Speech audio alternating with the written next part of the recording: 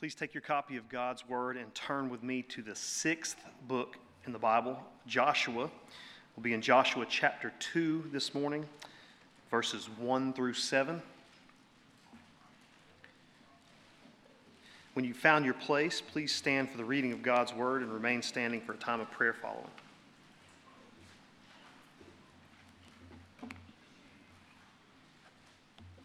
Good morning.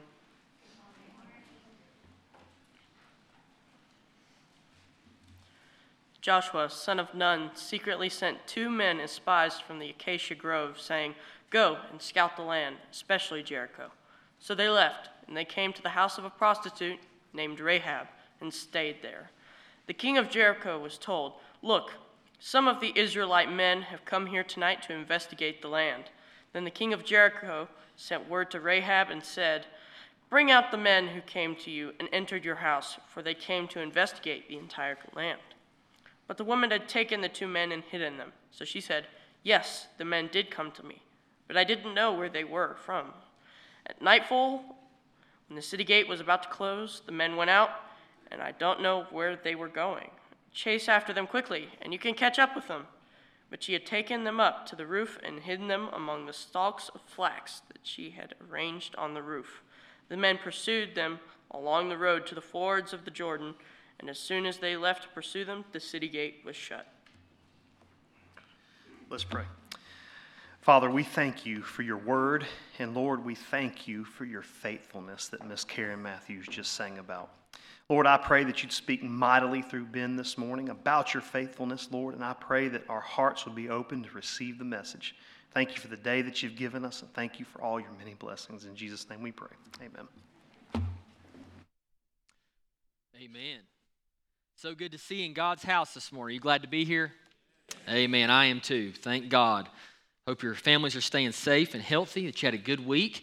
So we're going to be starting a new series today called An Unlikely Legend. And it's only going to be a 2-part series. And I actually threatened to preach both parts in one service, but I'm going to have a little bit of mercy on you guys, and we'll do 2 different Sundays. And you say amen there too. That's all right. So we're going to be in Joshua chapter 2, and there's some special things about the Old Testament. I think a lot of pastors sometimes really stay in the New Testament, which I can understand a lot of times, but if you overlook the Old Testament, you're forgoing a lot of beautiful, beautiful scripture that always points back to Jesus Christ. And in this story of Rahab, I want you to understand that she was truly an unlikely legend. And we're going to start today with just talking about her story. Really talking about what brought her to fame in Scripture. What brought her into a relationship with the true God of the Bible. Who is this woman named Rahab? And what happened in Joshua chapter 2 that changed her life? So well read before, Joshua 2, 1 through 7. As we think about biblical heroes, and a lot of times, I'll ask Henry or Charlotte, I'll say, who's your favorite character in the Bible? And sometimes they'll say Jonah, or sometimes they'll say Noah, or sometimes, they'll say those kind of folks. The ones that, there's the really colorful stories that we all grew up hearing. But very rarely are you ever going to hear someone say, my favorite character in the Bible is Rahab. Just not going to hear that very often. But, I think God had a different point of view about Rahab. And God used Rahab in such amazing ways. We're only going to be able to scratch the surface today, and then next week we're really going to fully see the true fulfillment of how God truly used Rahab, and not just Joshua, but in the entirety of the Scripture, even in the New Testament. So when we think about that, you think about Rahab. But who was Rahab? That's kind of the question that we'll look at today. Well, if you look at her name is actually 2 different words. Rahab, the first being Ra, R-A. Now that is actually the name of an Egyptian god, an ancient Egyptian god. The name Ra combined with Hab actually means insolence, which basically points to rude or disrespectful behavior. So you think about this woman, as was just read, she was a harlot, a prostitute. She's named after false gods. She's named after disrespectful and untasteful behavior. But yet, she finds herself in Scripture. Now, as we look at Rahab, we know that in the Bible, specifically the Old Testament, that God dealt specifically with the children of Israel. From the time that Moses took the 10 Commandments off of Mount Sinai to the day of Calvary, God dealt specifically with the Jewish nation. But you find in these scriptures about when God is dealing with the Jewish nation that God is still saving Gentiles. God is still calling Gentiles to come into the family of the Jewish nation. Rahab was a citizen of Jericho, which meant she was an Amorite. She was a Gentile. She was a pagan. She followed the pagan religions. She worshiped idols. She worshiped a plurality of gods and goddesses. It would not have been uncommon for someone in Jericho, if you have gone into their house, they would have had all of these little statues and idols sitting everywhere in their home, each one meaning different things. And they would bow and they would worship these idols. And they felt like these idols gave them good luck. And this was what she grew up in. This was all she knew about life. There had not been a missionary, if you will, that had gone into Jericho at any given time and taught about the true God of heaven. This was truly all she knew.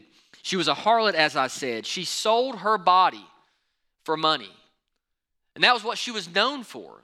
That was her title. And many times, I think, even in American society, we are guilty of defining people by their careers. You know, oh, he's a doctor.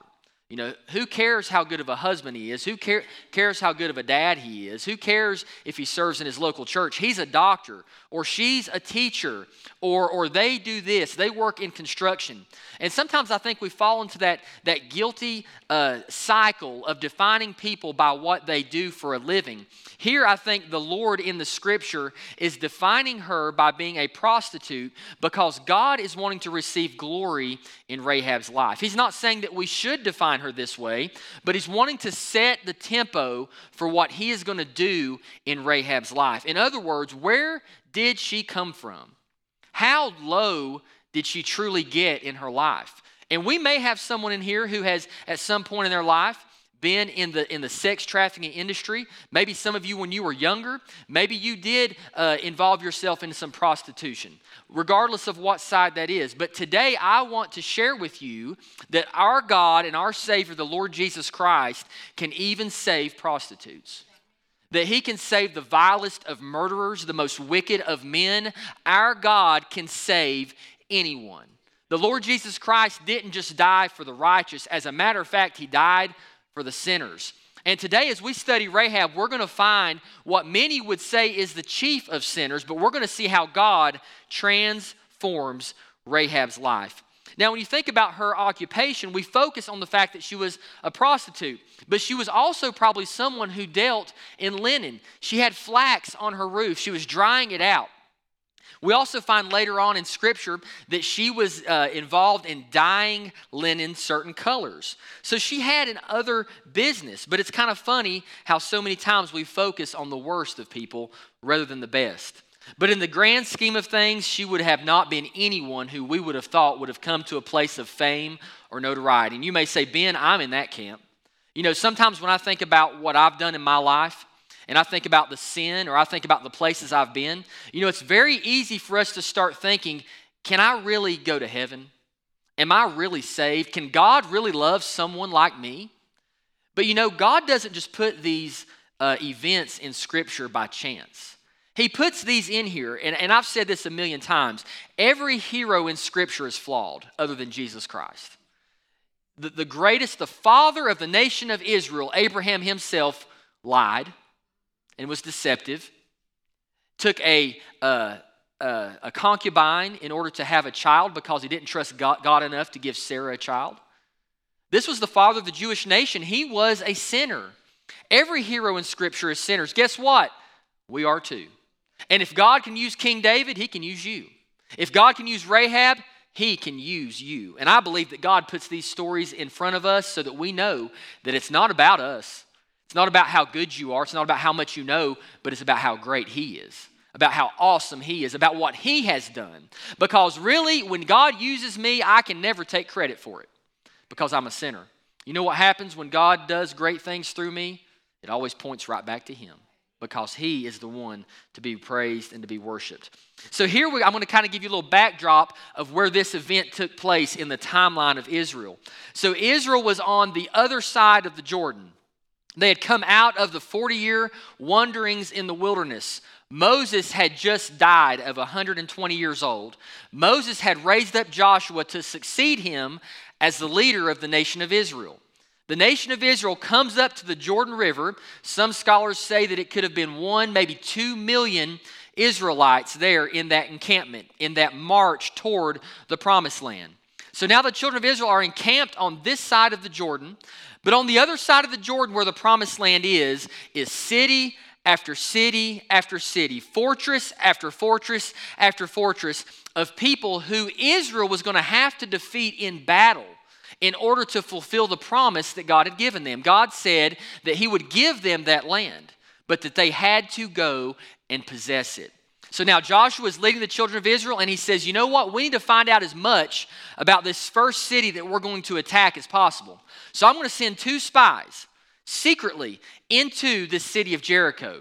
And spies, what I want you to do is I want you to find out about their walls. I want you to find out about their entrances, their gates. I want you to find out about their military.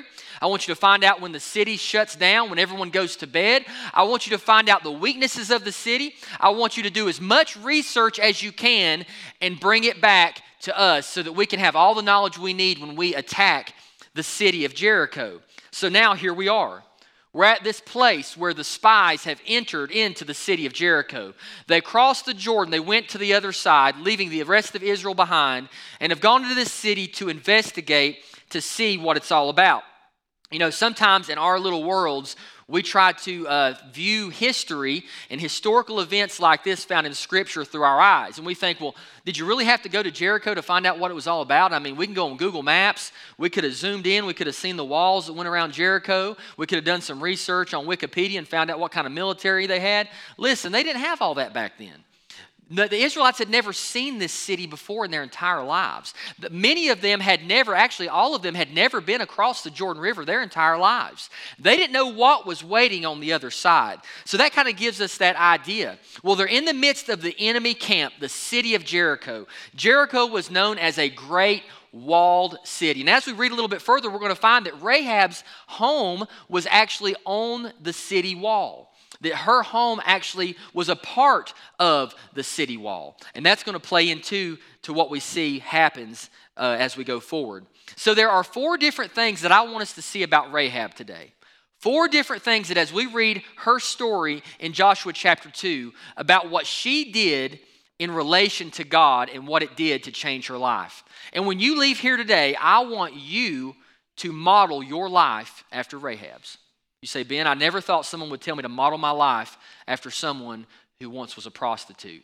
But that just shows you the power of our God and how great and how awesome he is. We need a few Rahabs in here, by the way. And you're going to find out why here shortly. So the first thing that we're going to see about Rahab is her submission. Her submission. And we found that in verses 1 through 7. So as it's going through verses 1 through 7, you find that there's this woman in Jericho. And as the spies find their way to her home, she gives them refuge. They're being chased. They're being chased by soldiers in Jericho because something has happened that has alerted them to the fact that the enemy spies are in the city. So they're chasing them. They're trying to find them. They're going house to house, door to door, knocking and knocking. And the fact that Rahab's home would have been on the city wall would have meant, even though it was dark, there were a lot of neighbors who would have seen 2 strange men going into her house that night. And they would have been able to tell the authorities in Jericho, you need to go to Rahab's house and you need to check this out because there were 2 strange men that I'd never seen before go into her home. So she takes these men and she shelters them and she protects them. It says in verse 2, the king of Jericho was told, look, some of the Israelite men have come here tonight to investigate the land. The king of Jericho sent word to Rahab by soldiers, bring the men out who came to you. But the woman had taken, in verse 4, the 2 men and hidden them. So she said, yes, the men did come to me, but I didn't know where they were from. At nightfall, when the city gate was about to close, the men went out. I don't know where they were going. Chase after them quickly, and you can catch up with them. But she had taken them up to the roof and hidden them among the stalks of flax that she had arranged on the roof. The men pursued them along the road to the fords of the Jordan, and as soon as they left to pursue them, the city gate was shut. Here, Rahab already had some knowledge about the true God. And we're going to see really how that came about. But she already knew that something much greater than her was at work. Now listen, this is what's so unique about this story. She had grown up and lived in the city of Jericho. That's all she knew. You know, in our society today, we talk a lot about patriotism. And we talk about the fact that we are loyal to our country. We are loyal to our nation. We respect our nation. Well, here we have a woman growing up in the city of Jericho, an Amorite city, who decides, you know what? I'm going to choose God over my country. I'm going to choose the King of Heaven over the only thing I've ever known, and that is the city of Jericho. That night, she was willing to lie to the soldiers in order to protect the men of God. She was submitting to the Lord. She was saying, you know what? Everything that makes sense, I am not going to follow it today. I'm going to do what might seem illogical to the rest of the world, and I'm going to go with God. Now remember, she didn't have a Bible sitting in front of her. She didn't know the story of the God of Israel. All she had heard was little bits and pieces of information about the children of Israel coming through the wilderness and coming across the Jordan. That's all she had. But it was enough for the Holy Spirit to convict her heart, to reveal to her the truth. And that day she submitted. Rather than submitting to men, she submitted to God. You may say, Ben, is it okay to lie? Well, all I can say is this, that yes, Rahab lied, and I will say that God never once condemned her lie in Scripture, even when she was talked about much later in the New Testament. Yes, it's wrong to lie, but in times of war, in those special circumstances, I don't think you would have gotten mad at anyone in Nazi Germany for lying to the Nazis about some Jewish refugees that you were keeping in your basement. And I think that those people would not have been held to that either. So I think that's where we're at here. She was a righteous woman who had just got a glimpse of the true God and said, I want him. That's all she knew, was that there is a God greater than me, and he's the real deal. Everything that I've had before now was not real, but he is the real deal, and I am going to submit to him. You know, a king, one thing that makes a king able to rule, or a queen, or a monarch, the only thing that enables them to be who they are is if their people submit to their leadership. That's all that makes any type of an authority figure effective, is those who follow them must submit to them. That day she chose God rather than men, and I'm asking you today, are you like Rahab? Are you submitting to the will of God? Are you submitting to the King of Kings and the Lord of Lords? Or are your loyalties lying somewhere else? You know what? What's known as Christian nationalism is a real thing that we're combating with today. And what that is basically where we have created a religion out of patriotism. We have actually made the flag an idol to the point where we worship the American flag. We have come to a place, and listen, I'm not for these guys who want to kneel just to prove a point and say America's racist, okay? I don't want you to hear that. But I want you to understand that nothing, no matter what it is, can ever take the place of God. I don't care what it is. Nothing must ever take his place, for he is worthy of all things. He's worthy of all praise and all worship and all honor and all glory. And I'm here to tell you today, do not fall into the false religion of Christian nationalism. Remember what the Bible says? Nations rise and nations fall. America is not your salvation. The American flag is not your salvation. You know what Rahab figured out that day? Jericho is not my salvation. Guess who my salvation is? The God and the King of glory. And that day she made the right choice. So we see that she had submission. You know, there was another biblical character that you would argue was a little bit better than Rahab. His name was Jonah. Y'all remember Jonah? You know what got Jonah?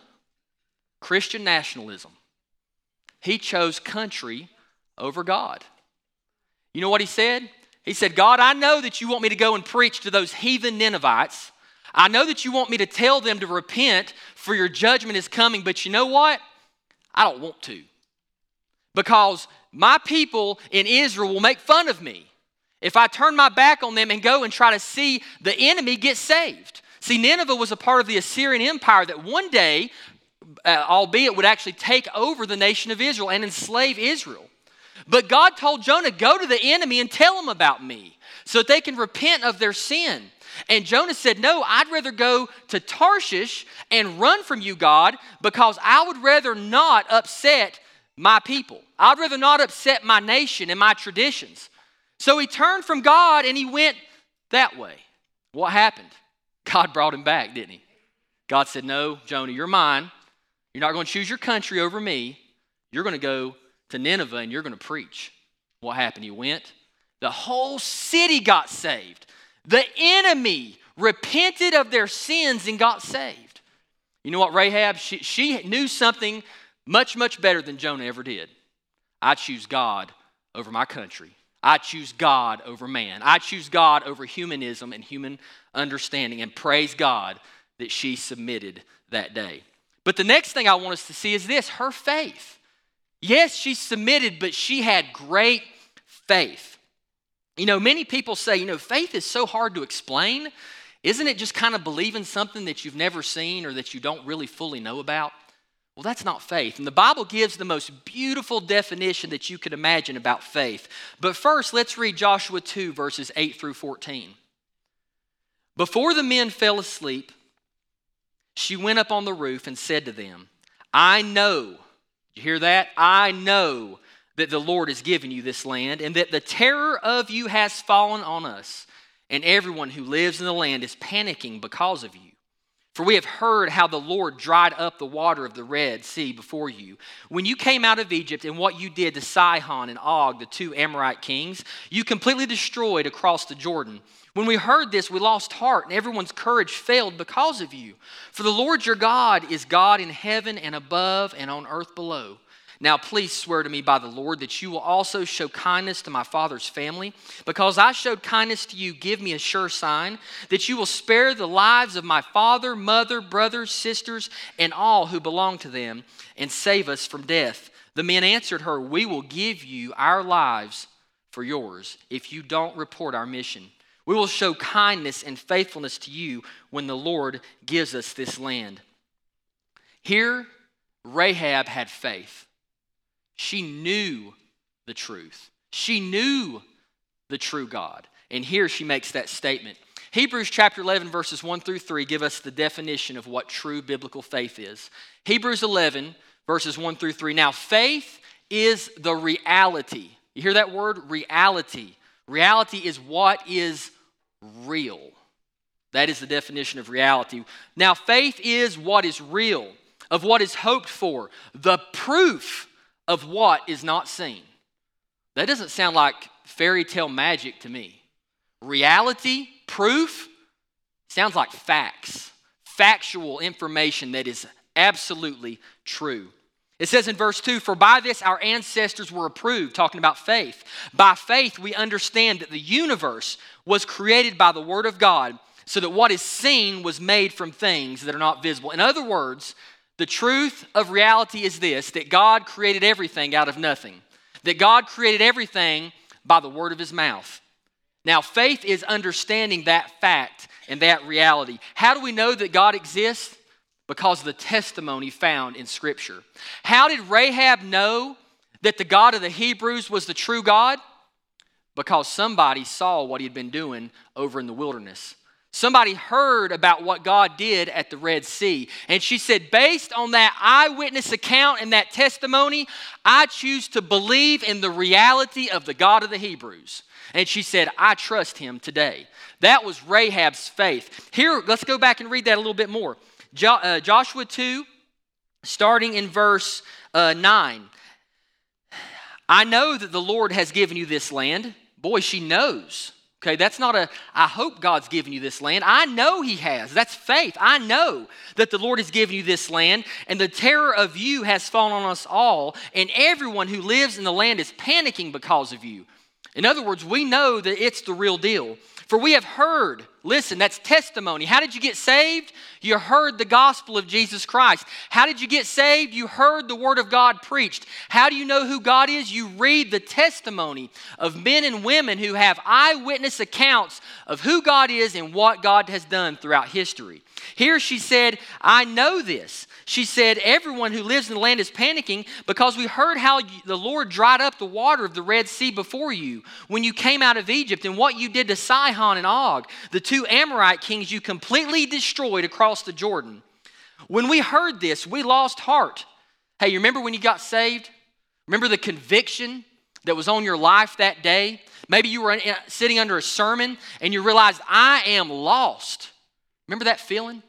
Boy, you lose heart, don't you? Boy, everything just drops. A sense of hopelessness comes over you because you realize your sinfulness. You realize your hopeless state. Here, the city of Jericho realized their hopelessness against the God of all heaven. But in verse 11, when we heard this, we lost heart and everyone's courage failed because of you. Now listen, for the Lord your God is God in heaven, above and on earth below. She said, I know that your God is the true God. I know that God has given this city into your hands. So today, I'm going to have faith in your God. I'm going to trust the true God, the one God, the only God who can save. I'm going to trust in him today. And you know what? Based upon Rahab's faith that day, she was saved.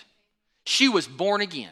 Now you may say, well, Ben, this happened before Jesus died on the cross. We're going to talk about that next week. But the Bible teaches us that even the believers of the Old Testament were made righteous by their faith in the one true God, by trusting his promises and trusting who he is. Listen, I'm here to tell you, Rahab's in heaven today.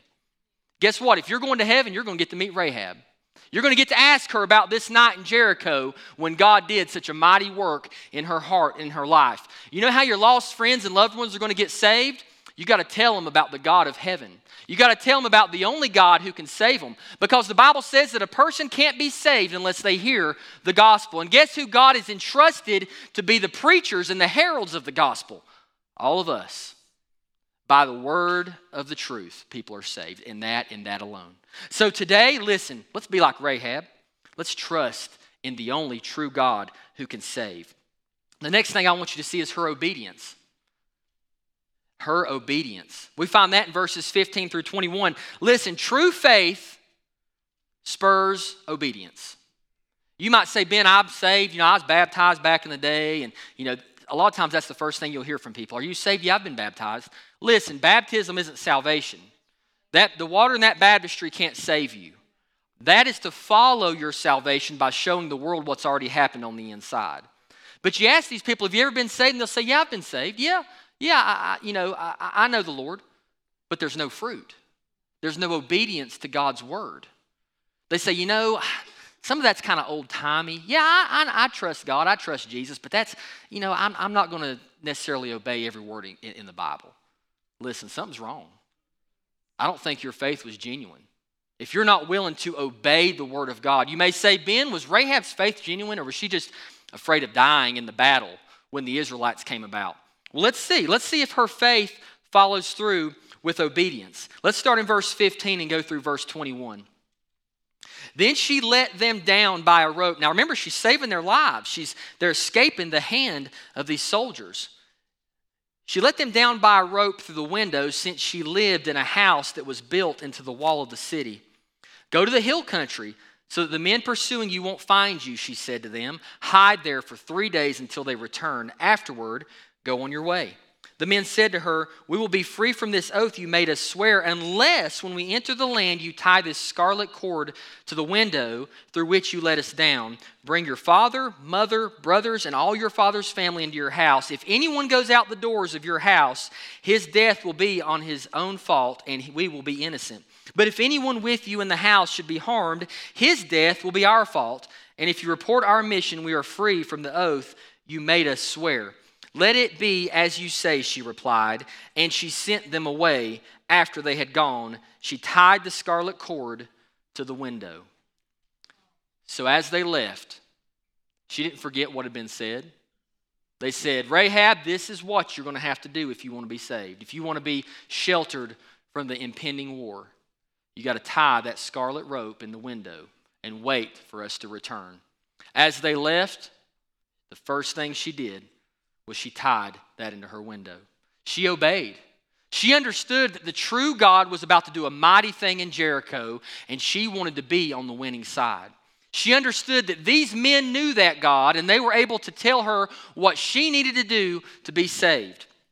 Parents, which would you say that you appreciate more when it comes to your children? Do you appreciate more when they give you gifts? Or do you appreciate more when they obey you? I would agree. Because you know what? Your child can let what you tell them go in one ear and out the other and come give you a sweet gift every once in a while to butter you up. But you know what that does? That kind of makes me a little angry sometimes, because we're not doing that to try to earn favor. I mean, this isn't about earning favor, but this is obeying, because in obedience, it shows the truth of your heart. Because when you obey, you're not obeying because you feel like you need to obey. I mean, how many times are we tasked with obedience and we actually feel like obeying? Not very often. But we do it because we respect the one who's asking us to do it. And when we have true, genuine, saving faith, it is a love relationship with the creator of the universe. And we have that love relationship with him. We obey him not because we're afraid of him.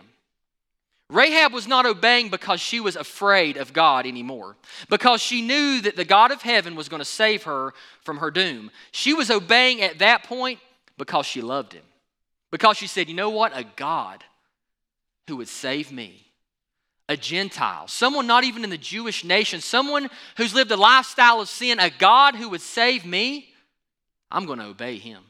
And that's what true Christianity is. It's where we obey God out of love, because we love him with all of our hearts. I think if we got back to a love relationship with the Lord, we'd start seeing our churches full again. You know what? If we loved the Lord out of a pure and true heart and we obeyed him because we loved him, I think we'd start seeing marriages do better. I think we'd start seeing children raised in the admonition of the Lord.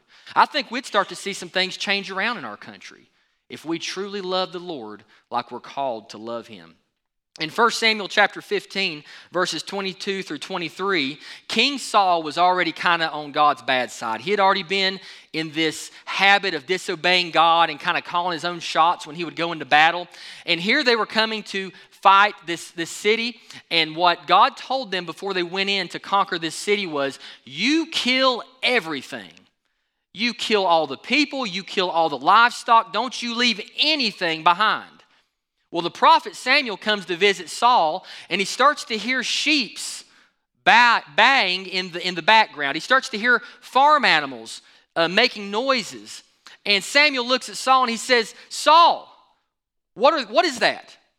Well, we thought we could keep some of the livestock so we could sacrifice it to God later. It was just such nice livestock, we hated to kill it, so we kept some of it. Samuel looked at him, and this is what Samuel said. Does the Lord take pleasure in burnt offerings and sacrifices as much as in obeying the Lord? Look, to obey is better than sacrifice. To pay attention is better than the fat of rams. For rebellion is like the sin of divination, and defiance is like wickedness and idolatry. Because you have rejected the word of the Lord, he has rejected you as king. And that was the beginning of the end for King Saul. You know, our God hasn't changed today. He'd rather you obey than sacrifice. He would rather you love him enough to do what he's commanded you to do. He'd rather you love him enough that your light would reflect his goodness and his glory than all the gifts in the world that you could give him. Did you know that God doesn't need anything you have? That you cannot add to God by giving him of your intelligence or of your time or of your work or of your none of those things. God has everything. All he requires is obedience. And I'm telling you, Rahab hit the nail on the head that day.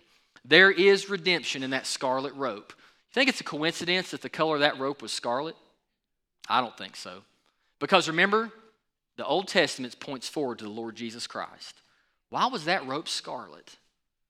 The color of the blood of Christ. You know what? The Old Testament saints, they're in heaven today because there was going to come a Messiah one day who would shed his blood to pay for their sins. You know why Abraham is in heaven today? The blood of Christ. His faith and his trusting in the future promised Messiah who would die for the sins of the world, Abraham is in heaven because of that blood. Hey, there's only one way to heaven, Jesus said. And that's through him. He's the way, the truth, and the life. And listen, there is no other way. Not even for the Old Testament saints. No one gets to heaven except by the blood of Jesus Christ. There that day, Jesus was making himself known in that city of Jericho.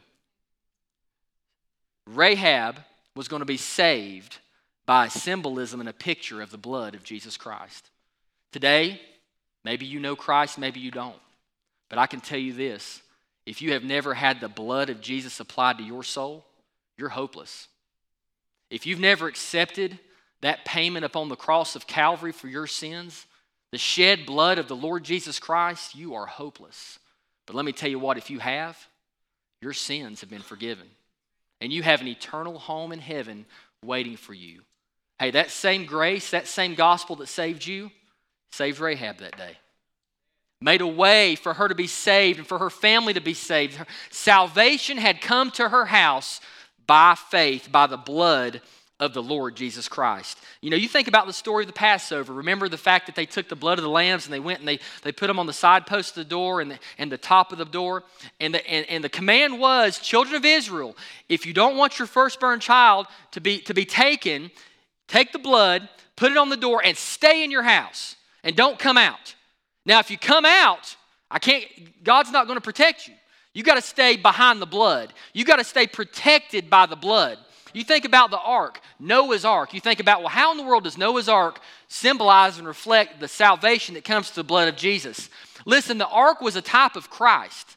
The fact that they were protected inside the ark, that God left the door open and then shut it on the seventh day, and he said, get inside the ark so that you can be saved from the flood. Here, Rahab was no different. The spies told her, stay in your house. Put the scarlet rope outside, and based upon your staying hidden in the protection of God Almighty behind the blood of the Lamb, you will be saved. You and your family will be saved. And that's what we see here is an absolutely beautiful picture of the gospel of Jesus Christ. Get in and be safe. I think that's a good motto for Christians. Hey, if you want to be safe, get behind the blood. Get behind the blood of Jesus. Nothing else will save you. Nothing else will cleanse you from your iniquity and your sin. But lastly, I want us to see this, and it's Rahab's victory. Rahab's victory. So you may say, Ben, how do I get victory in my life? Because listen, we all want victory.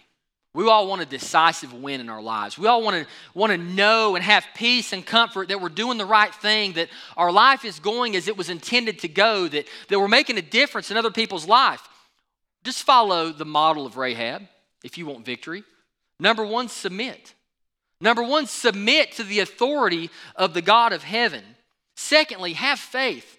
Trust and know, based upon the scriptures, based upon the gospel, that Jesus died, he was buried, and he rose again. Trust, have faith. Thirdly, just be obedient. You know, when things are hard, when things get tough, when you don't know what else to do, just obey. Sometimes you know what God's telling you? Just sit still and be quiet. Just wait. Just obey when he says that. You know what will happen? He'll do an amazing thing in your life. Now, if we can do all those things, then guess what? We're going to get to share the same kind of victory that Rahab got to share. We're going to find that in verses 22 through 24. So Joshua 2, beginning in verse 22, the Bible says this. So the two men went into the hill country and stayed there 3 days until the pursuers had returned. They searched all along the way but did not find them. Then the men returned, came down from the hill country and crossed the Jordan.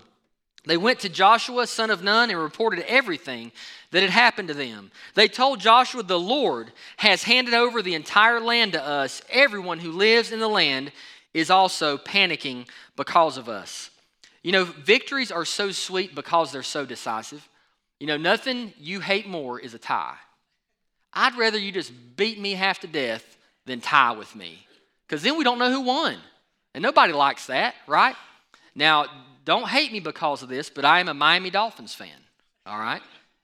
I don't watch the NFL anymore because of the drama, but I'm still a Dolphins fan. Well, the Dolphins' claim to fame is the 1972 Miami Dolphins football team. They're the only team in the history of the NFL, and I'll say this again, they're the only team in the history of the NFL to win every regular season game and every postseason game and win a Super Bowl in the same year. I don't need to say it again, right? No, I'm just playing. That victory was so decisive that there has never been another team that can claim to be better. Now, you may say, well, with modern day equipment and modern day training and you know that the athletes are so much better nowadays. Listen, you can't prove that to me, because you can't take a modern day team back to 1972 to play that 1972 Dolphins. So the only thing that matters is the record. That's all that matters, right? 0 losses. It was a decisive victory. Well, I want you to know this. Rahab had that kind of victory. Such a decisive victory that day that there was no ifs, ands, or buts about the fact that God had saved her. There was no ifs, ands, or buts about the fact that God was going to save her entire family. Joshua chapter 6 tells us that the spies did not forgo their promise that they made to Rahab. Beginning in Joshua 6 verse 22, Joshua said to the 2 men who had scouted the land, "Go to the prostitute's house and bring the woman out of there, and all who are with her, just as you swore to her." So the young men who had scouted went in and brought out Rahab and her father, her mother, her brothers, and all who belonged to her. They brought out her whole family and settled them outside of the camp of Israel.